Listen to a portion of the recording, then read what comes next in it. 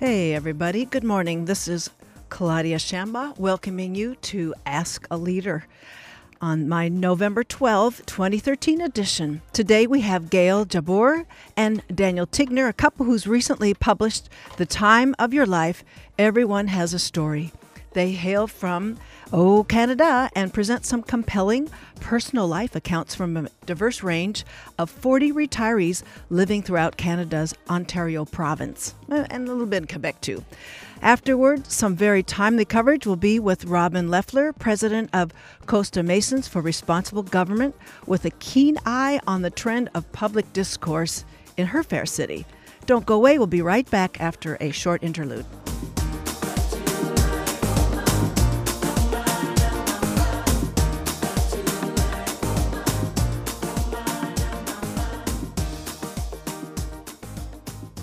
This is Claudia Shamba, your host here on Ask a Leader today. Last Friday was the StoryCorps National Day of Listening. Listening is the hallmark of the project completed by my first guest today, Gail Jabbour and Daniel Tigner. They've recently launched their book entitled The Time of Your Life, Everyone Has a Story. It's a compilation of 40 retirees' reflection of life on that side of their workaday worlds. Now, Gail Jabbour studied communications at Ryerson University in Toronto, and throughout her extensive affiliation with the Canadian Radio Television Telecommunications Commission, the Canadian equivalent of our Federal Communications Commission, FCC, she has a mix of Canadian Broadcasting Corporation production work. As a retiree herself, Gail Jabbour currently volunteers in a number of organizations and collaborates with a music therapist, with residents of a long-term healthcare facility. Daniel Tigner completed a graduate degree in education with qualifications in moral and religious education and English writing and literature from McGill University. He's taught high school English and theater as well as college-level English as a second language. He has done extensive research into the healing and spiritual qualities attributed to trees and plants, which lends a unique and compelling attribute toward fielding a worthy narrative. Let me just try that one again, folks. This is a compelling attribute toward fielding a worthy narrative, such as what we experience in The Time of Your Life. This book has been incorporated into the curriculum at Social Service Worker Program that's at St. Lawrence College, Ontario, Canada, and at the Blitzstein Institute for Women at Hebrew Theological College in Chicago. Daniel Tigner and Gail Jabbour come to us today from Quebec. Welcome, both of you, to Ask a Leader. Thank you, Claudia. Thank you. That was such a beautiful introduction. Well, we're happy to do this with you. Really happy, and thank you for that beautiful intro. Well, it's the way I believe to get December going on our best possible start. Well, would you both tell us about what hatched this project? What was the impetus for taking these narratives? I can start with that. I retired very early in my life. I was probably one of the earlier people that found out what burnout was. I had a quite a good job in the government, but it was very stressful because you weren't allowed to use your creativity. And I think that was what permeated through my 10 years there. I left the government early, I retired, and all my friends were still working. And they all would say to me, Gail, what do you do all day? We want to know, because I was the only one that wasn't working, and all my friends were working. I had to sit around and wait for them to finish work, and then I could go out and play with them after they finished work. But they all wanted to know what I did. And I thought, well, if they want to know what I do, they probably want to know what a lot of people do, because this innate curiosity in people, I think, is there, and it lended itself at that particular time. So I had the idea in 1996 to do this project. I wrote it all out. I had no one to collaborate with. I met Daniel, who was already a published author, and thus came the book. He said, why don't we collaborate? And that's how it came to fruition. And that was a year ago, so that's how long it took. That's how long it was on the burner. So it seems as Daniel's a soulmate in terms of how to mine the gold in all these unassuming profiles that you were managing to unearth. Give yourself credit, Daniel. fruitful, collaboration. We worked very well together, and we bring different things, but we are very harmonious in our work. Indeed. Well, the breadth of these narratives is as extensive as one could imagine. How did you select those whom you approached for this project? It's a range of 50 to some 100-year-aged people, and their work experience is extremely varied. So tell us about that, how you found them. Initially, they were people we knew and that we thought were interesting people, and we then, as our vision clarified itself, we met other people through other people. So that was one element of it. But essentially, we wanted to have half men, half women, 50 to 100. With diverse experiences and diverse cultures. And these people really are representative of people across North America. And Gail, I think you also have something to say about that, the selection. Well, the best example I can give is I was in a restaurant one night, just a very normal family restaurant, and there was a long table of 15 men, and there were all these Harley-Davidson bikes outside the restaurant. And I thought, what are they doing here? Why are bikers in this restaurant? Well, it turns out they have an annual meeting there every year, and then they have their little monthly meetings. So they were all talking. The chairman had a long beard. He looked like a Santa Claus beard, and I don't know if you've noticed him in the picture. He's a lovely-looking man. So he went up to pay the bill, and I went up to him and I said, how would you like to be interviewed for a book? He said, I'd love it. So that's how he came. He was a Harley-Davidson biker. He was 61. He had a really interesting life, and they work for charity. I learned so much about that. They work for, they have the breast cancer ride. They have all sorts of things, and that is generally what they do. Besides getting on their bikes and traveling around, he said he's been all through the United States and visited many states. And their life journey is just going around meeting people. In the winter, he takes care of old cars. He has 5 old cars in his garage, and he works on the cars. Well, that's just one thing. That was one example of finding someone. And some of them were in your own sort of, we'll call it the brain trust, your social trust, your professional network, where there's a range, folks. There's a retired hockey player who became born again on the NHL clock watch, and a retired affiliate of the entertainment industry, a palliative care nurse, and so many. But I just, for people to get an idea of what this item is, and it has a fit, folks, on your little holiday gift list, that it's apparent that you, I'm going to say that the narratives, they have a feel of a person opening up on a long bus ride, like in close quarters, intimate, and at gentle pace. I really want to commend you for how you, you set it up. It's a verbatim account of what they've told you. You haven't tinkered really with what their expressions are. It's very casual as well as insightful. I really applaud you for that. Well, so, thank you. Thank you. Yes, that was. You've described it wonderfully on a bus ride, where you end up in a authentic and often intimate conversation with another person. And I mean that in close quarters. That's the feeling that you're getting from this. That yes. If for the more time-honored acquaintance that would avail this kind of opportunity, would be maybe at a functional family holiday dinner gathering or meal gathering, where a relative will sort of push back from the table and start to talk a little bit reflective. But that close quarters kind of feel of them recalling various workaday world experiences and how they bridged their workaday world and interest that they had into their retirement. So they have a lot to tell all of us about what your portfolio might be how you build that portfolio so that throughout your life you can tap into that. So for those of you who've just tuned in to Ask a Leader here on KUCI 80.9 FM in Irvine, my guests are Gail Jabbour and Daniel Tigner talking about their recently published book, The Time of Your Life. Everyone Has a Story. It's a general store publishing house book, and it's available on Amazon, of course, and on ebooks.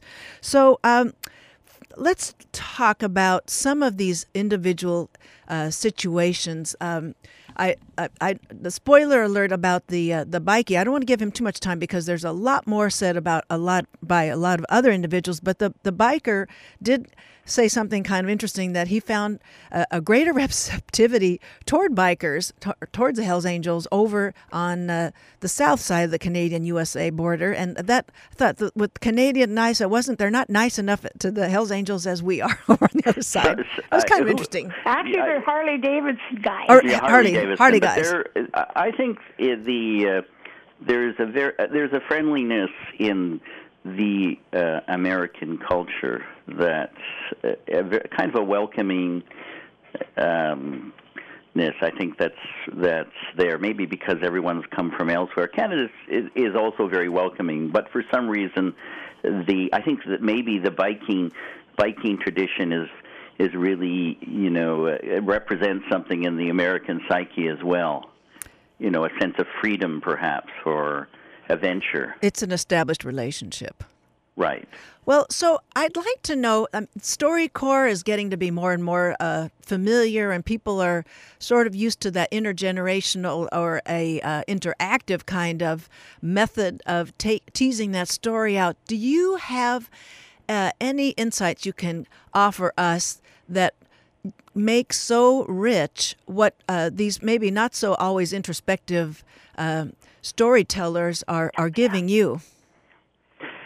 I could cite the example of Please. Sylvia Sutherland. She was a classmate of mine at Ryerson University, and she married a professor. And in those days, in the late 60s, 70s, the students did not marry their professors. She did. He became a dean of Sir Sandford Fleming College, which is a very big college in Ontario. She became the mayor of that town, and he was quite a bit older than her, and he told her when he dies not to leave the town and to make sure she had friends from all ages, all group ages, because most of her friends would die early around that time, and she would not have any young friends left to depend on if she lived longer than he did. And the other thing is that they didn't have any pensions. We always assume a mayor for 20 years would have some kind of a pension and a dean of a college, but neither of them had a big pension. So she had to find another job, which she said she really enjoyed, but, she needed to bring in the money as well. And I found that really quite a unique story, because they were two highly intellectual beings and lived a really good life, but ended up not so wealthy in their old age. Very I think another, from a most unassuming source, sprang a wise and a very sweet story. Gail, I'm thinking of Elizabeth Lemon, who you would be Elizabeth Lemon. Lemon, and why don't you tell us a little bit about her? She's a 66-year-old woman who is a recovering alcoholic. And how we found her was just a woman that I knew that was helping me out with some typing. I said, maybe your mother would like to be interviewed. She said, I'll ask her, and she would love to do it. So I went and I met with her, and she was a wonderful woman, highly intelligent, extremely well-read, and she was sober for 6 years. She went to AA, but she said she found it very repetitive, so she stopped going there. She didn't feel it did her any good. She just decided she would stop drinking. And she said it crushed her body, the alcohol ruined her body, but her mind came back. Her mind was alert. And she had some very interesting thoughts on death and dying, and told her grandchild that, she was 66 and she may not be around that much longer. She wanted her grandchildren to understand. She said, Nana may not be around. I want you to know that. And then, if you want me to read her last chapter, which I think gives a really interesting perspective on life and spirituality. The very closing, I think, would be lovely. Okay. Please, when Dale. I was younger, I thought this life was our hell. That's how my life was at that time, because of all the tribulations, emotional, physical, and mental pain that I went through. Now I'm still an emotional person in one sense, but I'm more in control, better able to handle it. I think we are here to prepare us for our spiritual life. Life here is the hard part, but once we're into our spiritual life, there will be peace. We would be ready to have life in the spiritual world. Elizabeth Lemon. Elizabeth Lemon.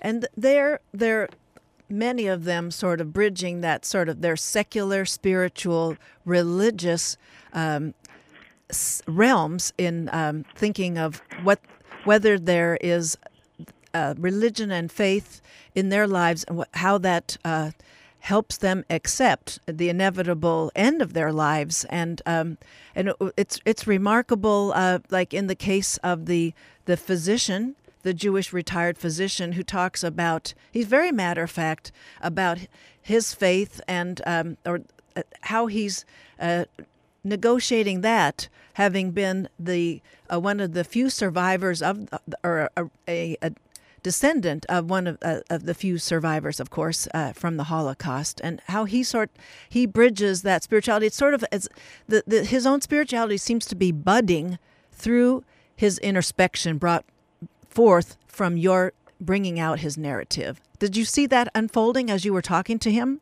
Yes. He's this is Dr. Manny Gluck is his name, and he was in his mid-80s, a very, very refined, very well-spoken, soft-spoken man, very gentle, well-known in his field, and articulate. But he opened up. In fact, he had said to me that he had actually considered doing his own biography. But, many people talk about that, but never get to it.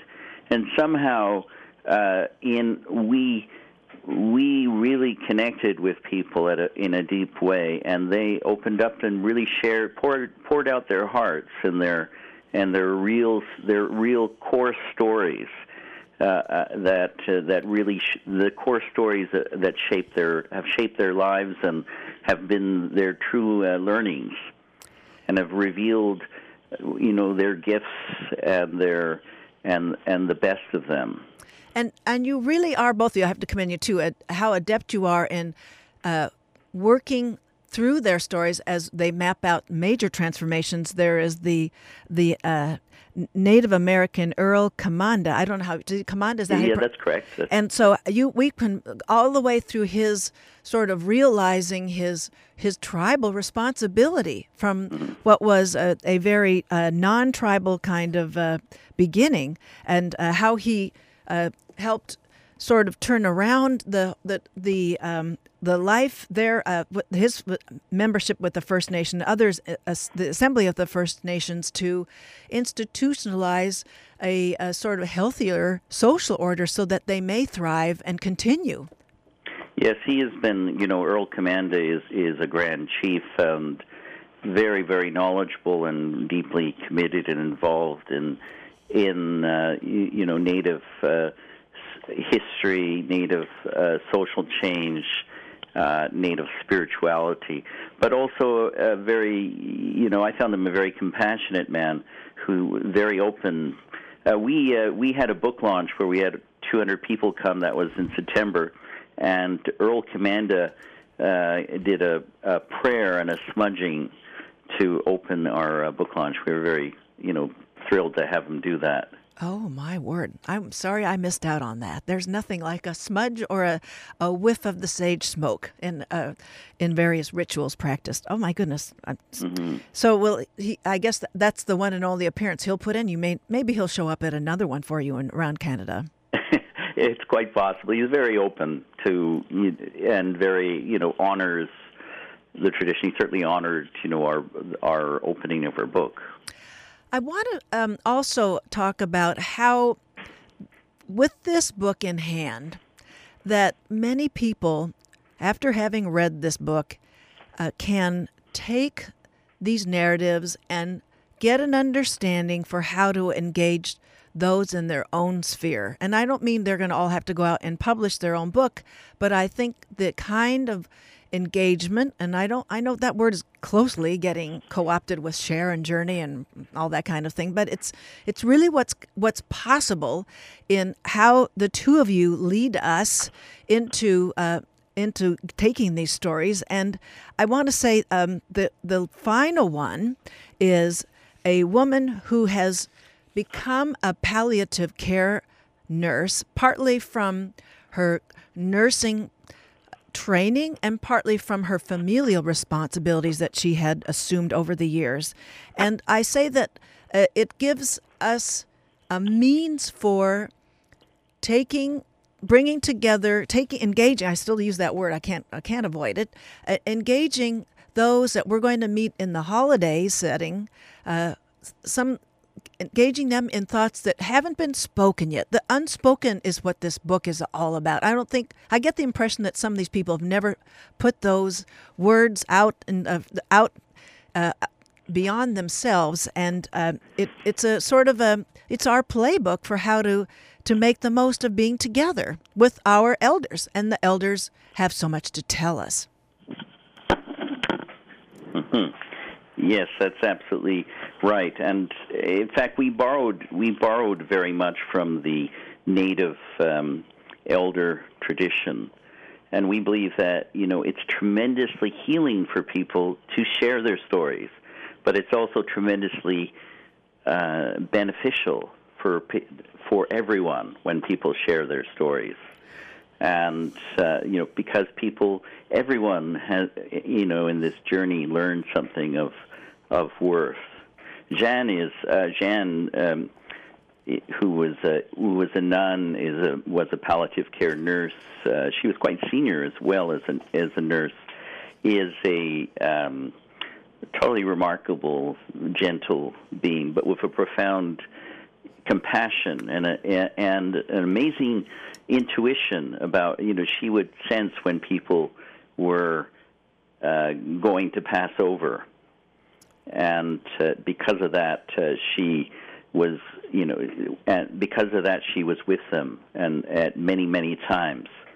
And so, reading Jeanne's story is a real gift, and I believe it's a story that will profoundly help people working in palliative care, and people that are close to passing over as well, and people that are close to those passing over, because that's a threshold or a window of opportunity unlike any. I will say myself, I was privileged enough, and that's the theme throughout this for those who in the book who had experienced similar things. I was privileged enough to be able to be at present when both of my parents died, and that Jan talks a lot about that setting, and it's just remarkable. And I think it's a gift to have been able to do that.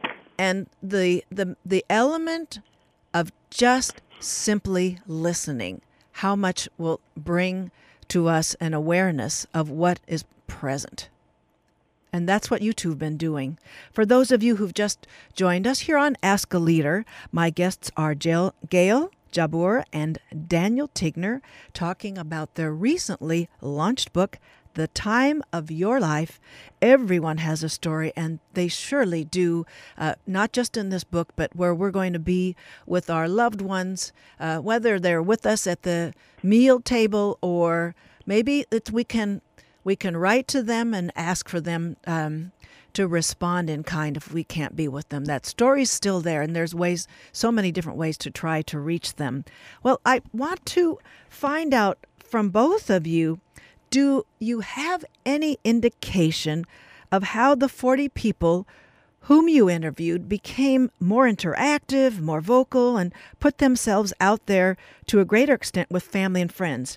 Can you both tell me about that? I can tell you about one of the participants, Victor Lauren.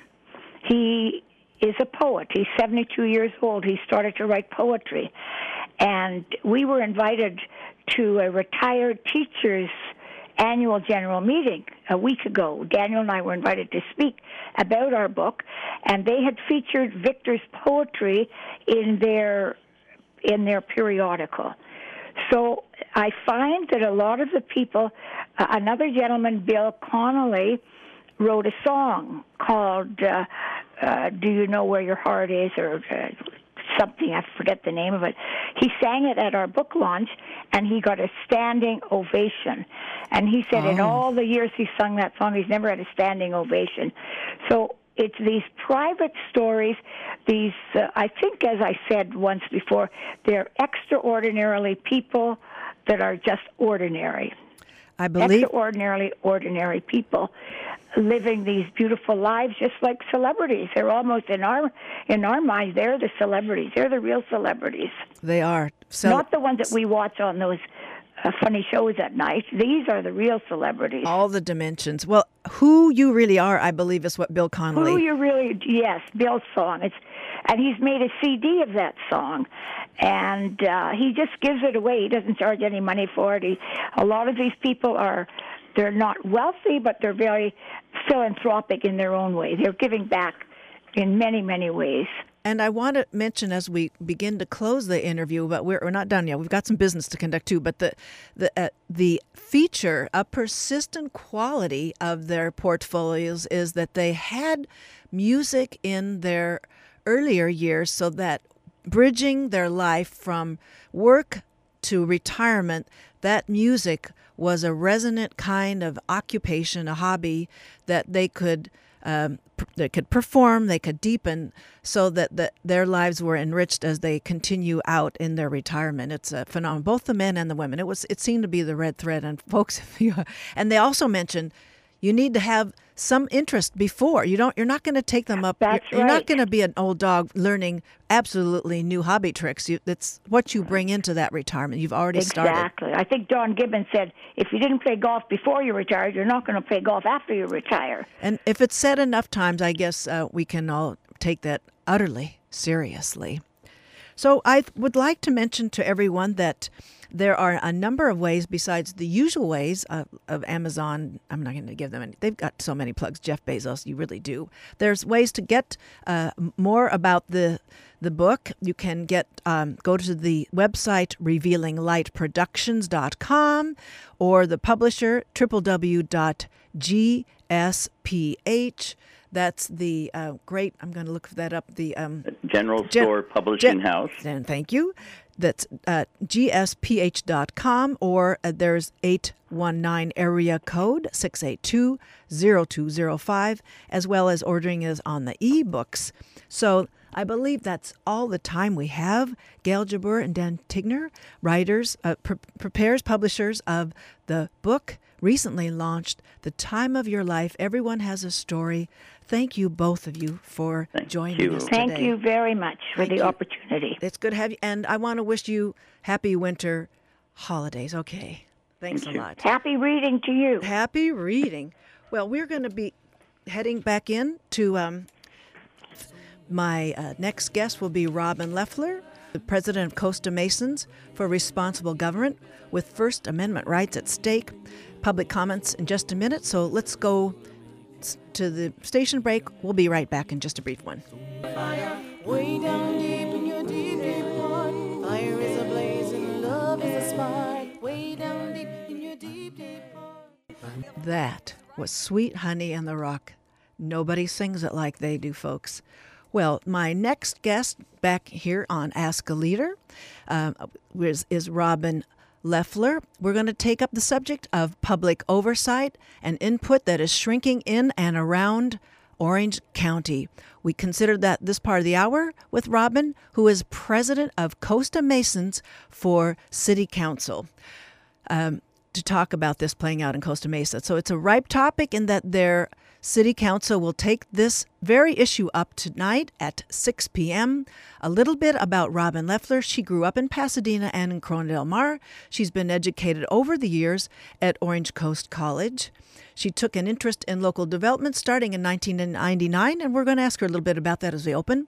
So after the 2010 election we zoomed to here, Jim Righeimer and Gary Monahan to the Costa Mesa City Council, a host of procedural and substantive changes were taking place, the way of how the city was doing business. The dissenting residents eventually unified under Costa Masons for Responsible Government. Robin Leffler serves as their president. I'm delighted to have her here on Ask a Leader as this situation continues to develop. Welcome to the show, Robin. Thank you, Claudia. I'm thrilled to be here. I really appreciate that you asked me to participate. Well, we aren't going to do this without you. It's just the moment is here. It's ever unfolding. And so let's just open and talk about first, what drew you into local government participation in 1999? Somebody on my street tried to build a 3-story house, and we were pretty sure the neighbors were looking at it, and we just thought it was a big, ugly house until that 3rd story went up, and it had 9-foot windows in it. And we thought, well, this is only zoned for 2 stories. So we went down to the city, found out, they weren't supposed to build it there, but they'd got their plans approved. So we went through months of hearings. Finally, they had to tear down what they'd built, and they sued the city. They got some money for it. But while that was going on, I saw a lot of other very interesting issues go by, and I didn't want to comment on them because I was new. I didn't, but then I just realized nobody was speaking about these things, and things were happening almost every week that would affect people's quality of life. So I started attending and paying attention, and just kind of went from there. And now I am the president of a very, very involved grassroots group, and we frequently speak to the council and take up issues that interest us, and tried to affect the last election, and we got one good person on, and we're going to be heavily involved in the next. You did, and we had her on, and she may come up as we talk about the process here. We're going to move quickly toward what is at stake, ladies and gentlemen. You heard Robin talk about, she started out with some square footage, not even an acre, and she moved up to an entire city where at stake now is the well-known institution known as public comment. Right. Let's first start with what had been the status quo with how not citizens, folks, residents, constituents, let's think most broadly here, constituents in Costa Mesa were availed an opportunity to be heard. What was the previous rule and the convention and the protocol? Well, I think it's the same in most every city. At sometime near the beginning of the meeting, the public can come and address the council, and they can talk about anything they want to talk about as long as it has something to do with the city and it's not on that particular night's agenda. So it's basic free speech. People come to bring something to the attention of the council. They could criticize. They could just as easily praise, or they could announce an upcoming event, a charity. They could call attention to a problem in their neighborhood. This has been going on for I don't know, maybe as long as Costa Mesa's been a city, and I think we only found one city in all of California where this wasn't the case.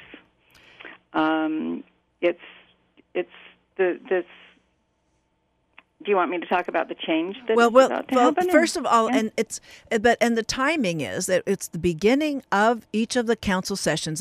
There's always a closed session that cities begin with, and then at the beginning, then citizens can register something, and it was a fertile moment, opportunity for policymakers to hear about something that may not even have occurred to them, and that's the interactive effect. Every civilized society wants to have occur. Oh, absolutely. I've seen the people bring something that is happening in their neighborhood, and the council act on it and address it, and then they come back a couple weeks later, and they're so excited, and they thank the council. Oh, really appreciate it. Well, people in Costa Mesa are going to lose the chance to do that.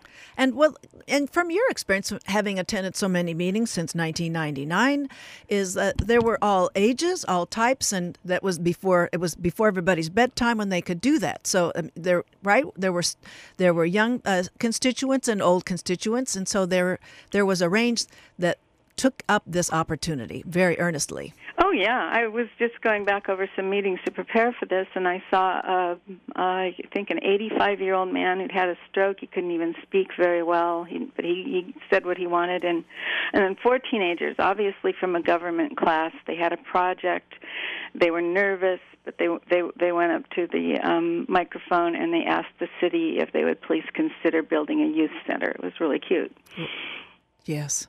So now, over the last, I believe, there have been 4 different settings, meetings where this new rule is, there's an attempt to codify that. Let's then, Robin Leffler, have you tell us what is the change underway, and we'll talk about how that works. But let's hope it's not underway. But there's a very, very slim chance we can talk the majority out of it. But we just need to, maybe they'll listen.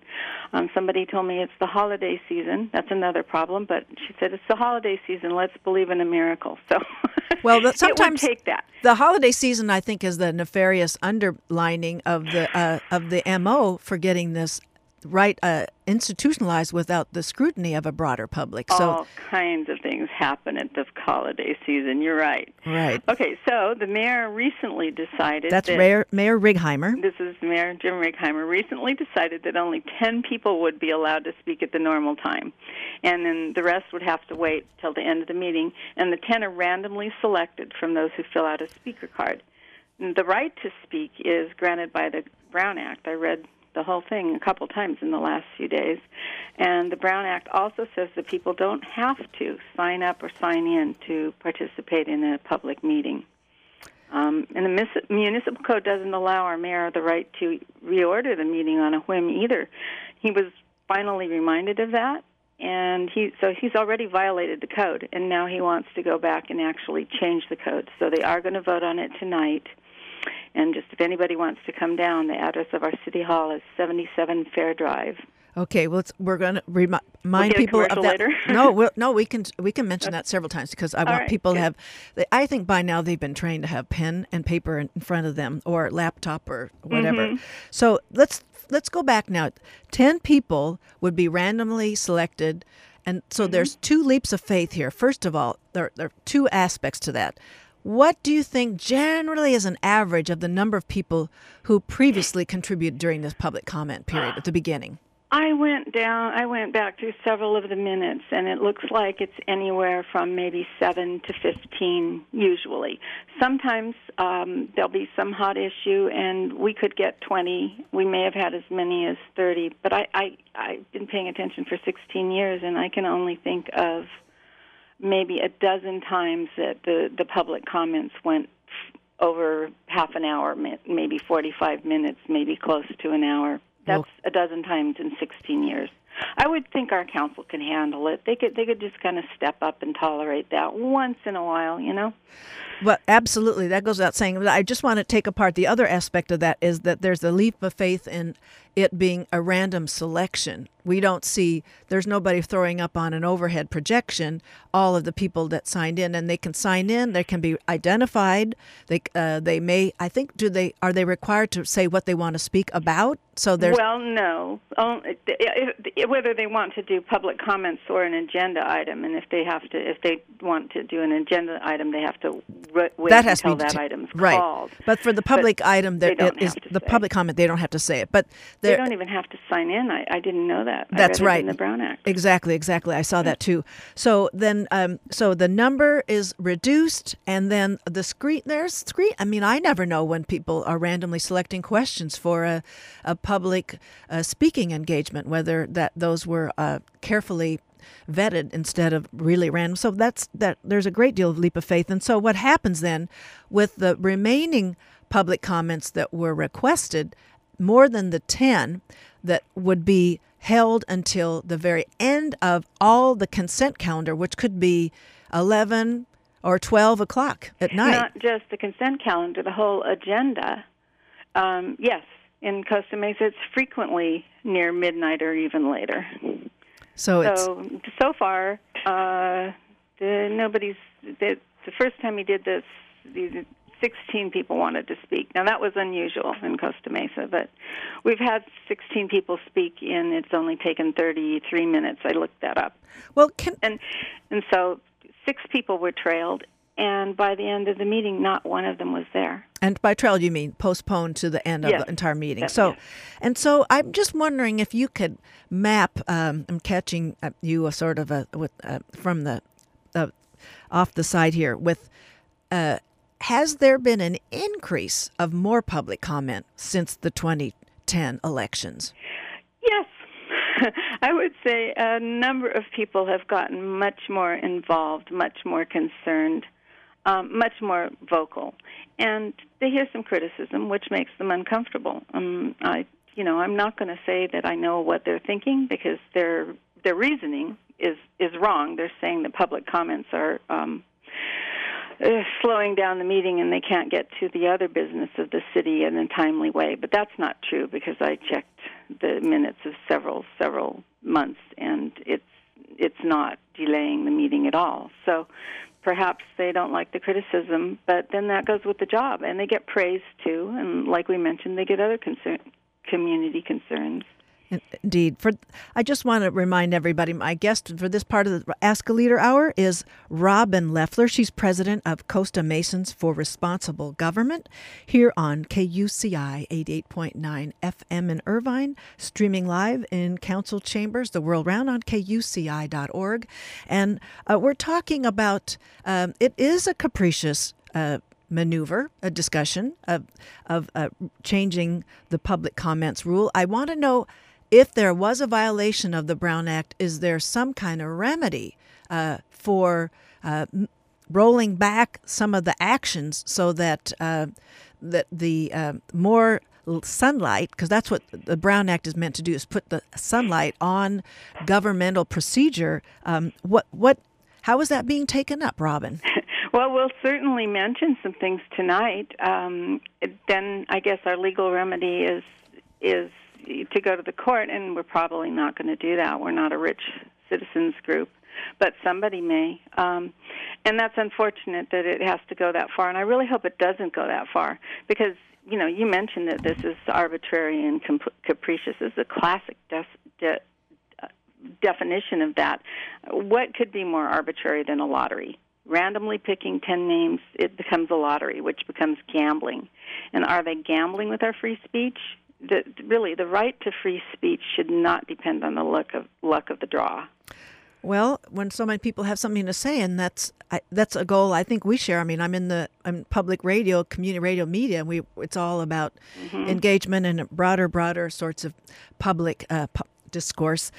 While we talk about this rule being considered, I'd like to know, Robin Leffler, whom does Mayor Righeimer say is the constituency for this rule change?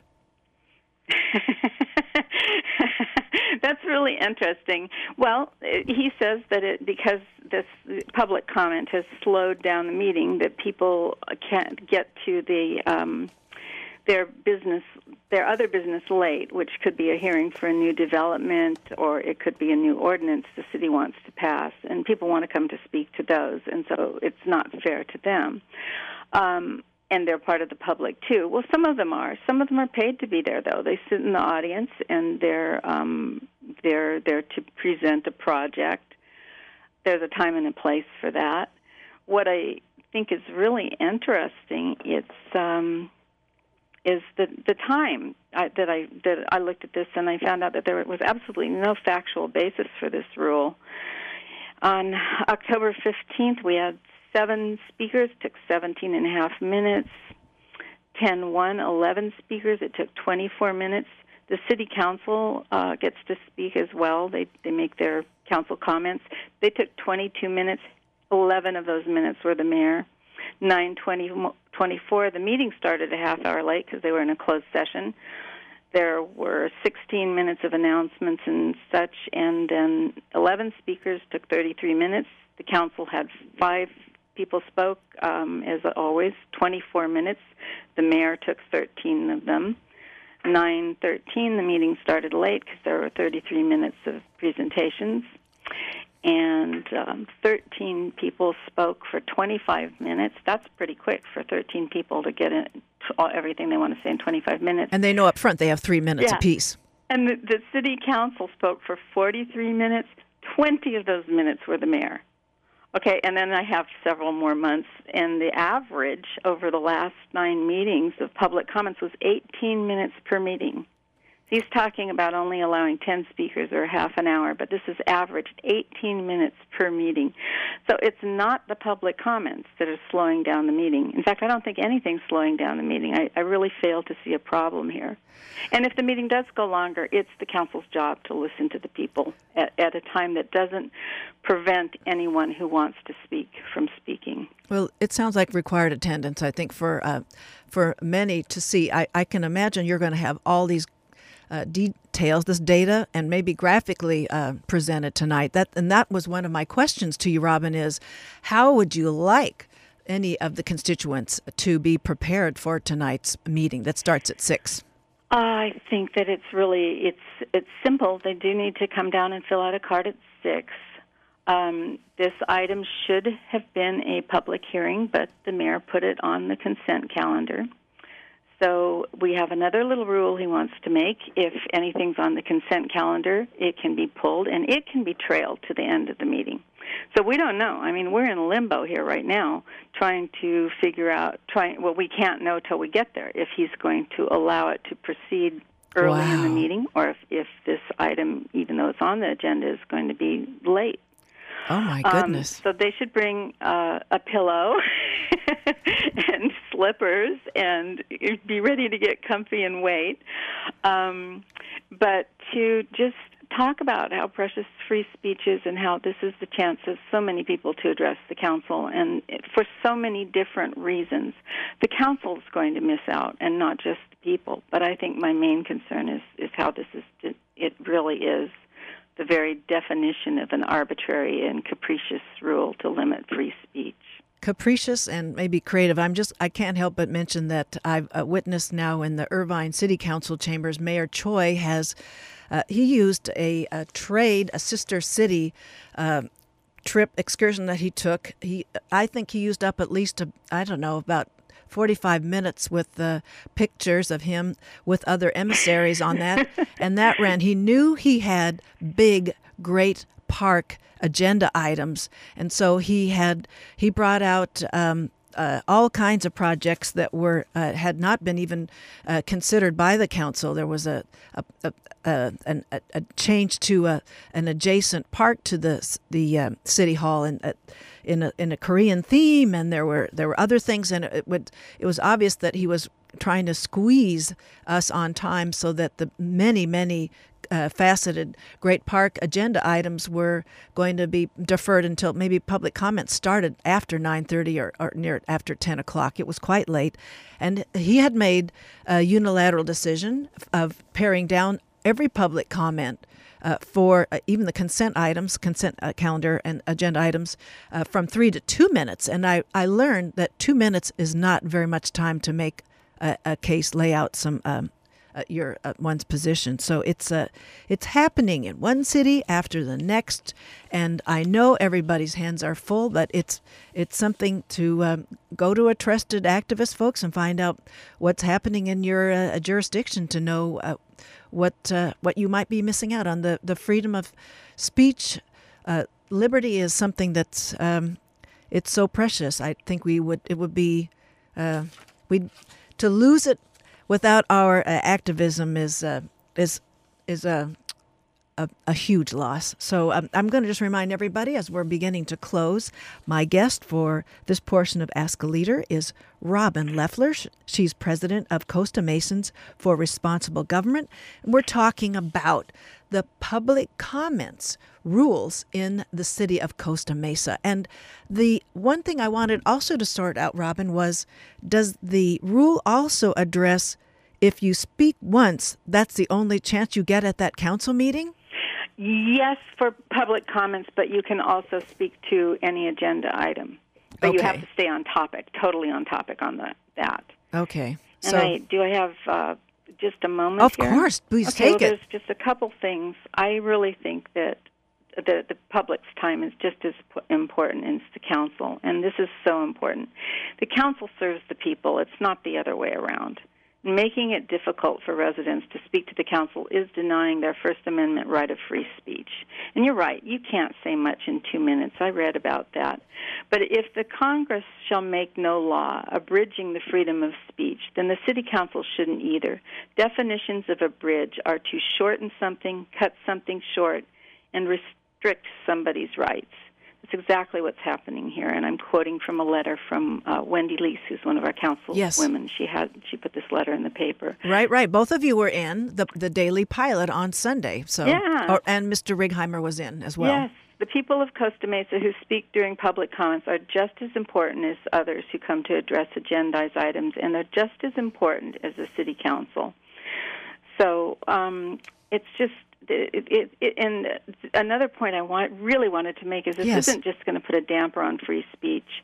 It's going to have even more than a chilling effect. By its very nature, it will prohibit and completely deny some members from exercising their right to speak because they will not be able to stay. Well, you mentioned the gentleman with the stroke, I guess. Yes, and there was also a handicapped gentleman who had to take a bus home. Did I mention that? He had to catch his ride at a certain time, and he couldn't stay either. Well, and the students who want to find out what civic participation and responsibility is all about, they're not able to stay up until the wee hours with their school schedule, so it does really cut off at the knees what the public can contribute. And I know there's so many ways that you'll want to address the better nature of the 3-2 kind of sort of split and considering the public comment rule revision. So I'll be very interested in hearing how your numbers of those, your objective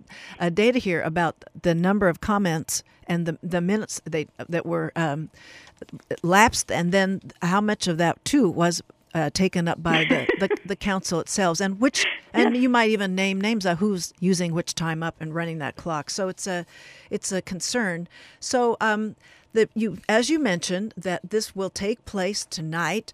The closed session, folks, that's at 4:30. It might run over, but the idea is for the open meeting to begin at 6 p.m.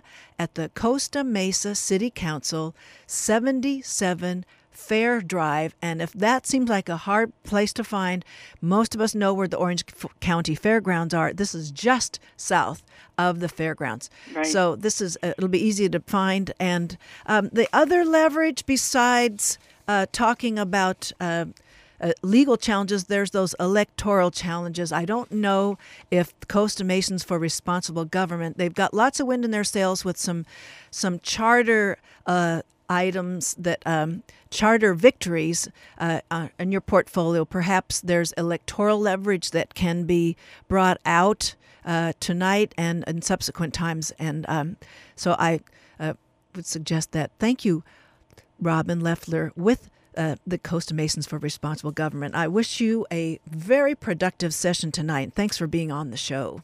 Oh, you're so welcome. And this was this was completely painless, Claudia. You made it so comfortable for me. Oh, I think it's really strange when your elected leaders think the public gets in the way of public business. All right, folks, that Robin Leffler gets the last word. Thank you very, very much. Bye. Bye-bye. I want to mention that the Costa Masons for Responsible Government can be reached on the web at cm4rg.org. The City Council can be reached at costamesaca.gov for agenda items as well as how to email council members. So We're going to now go to announcements.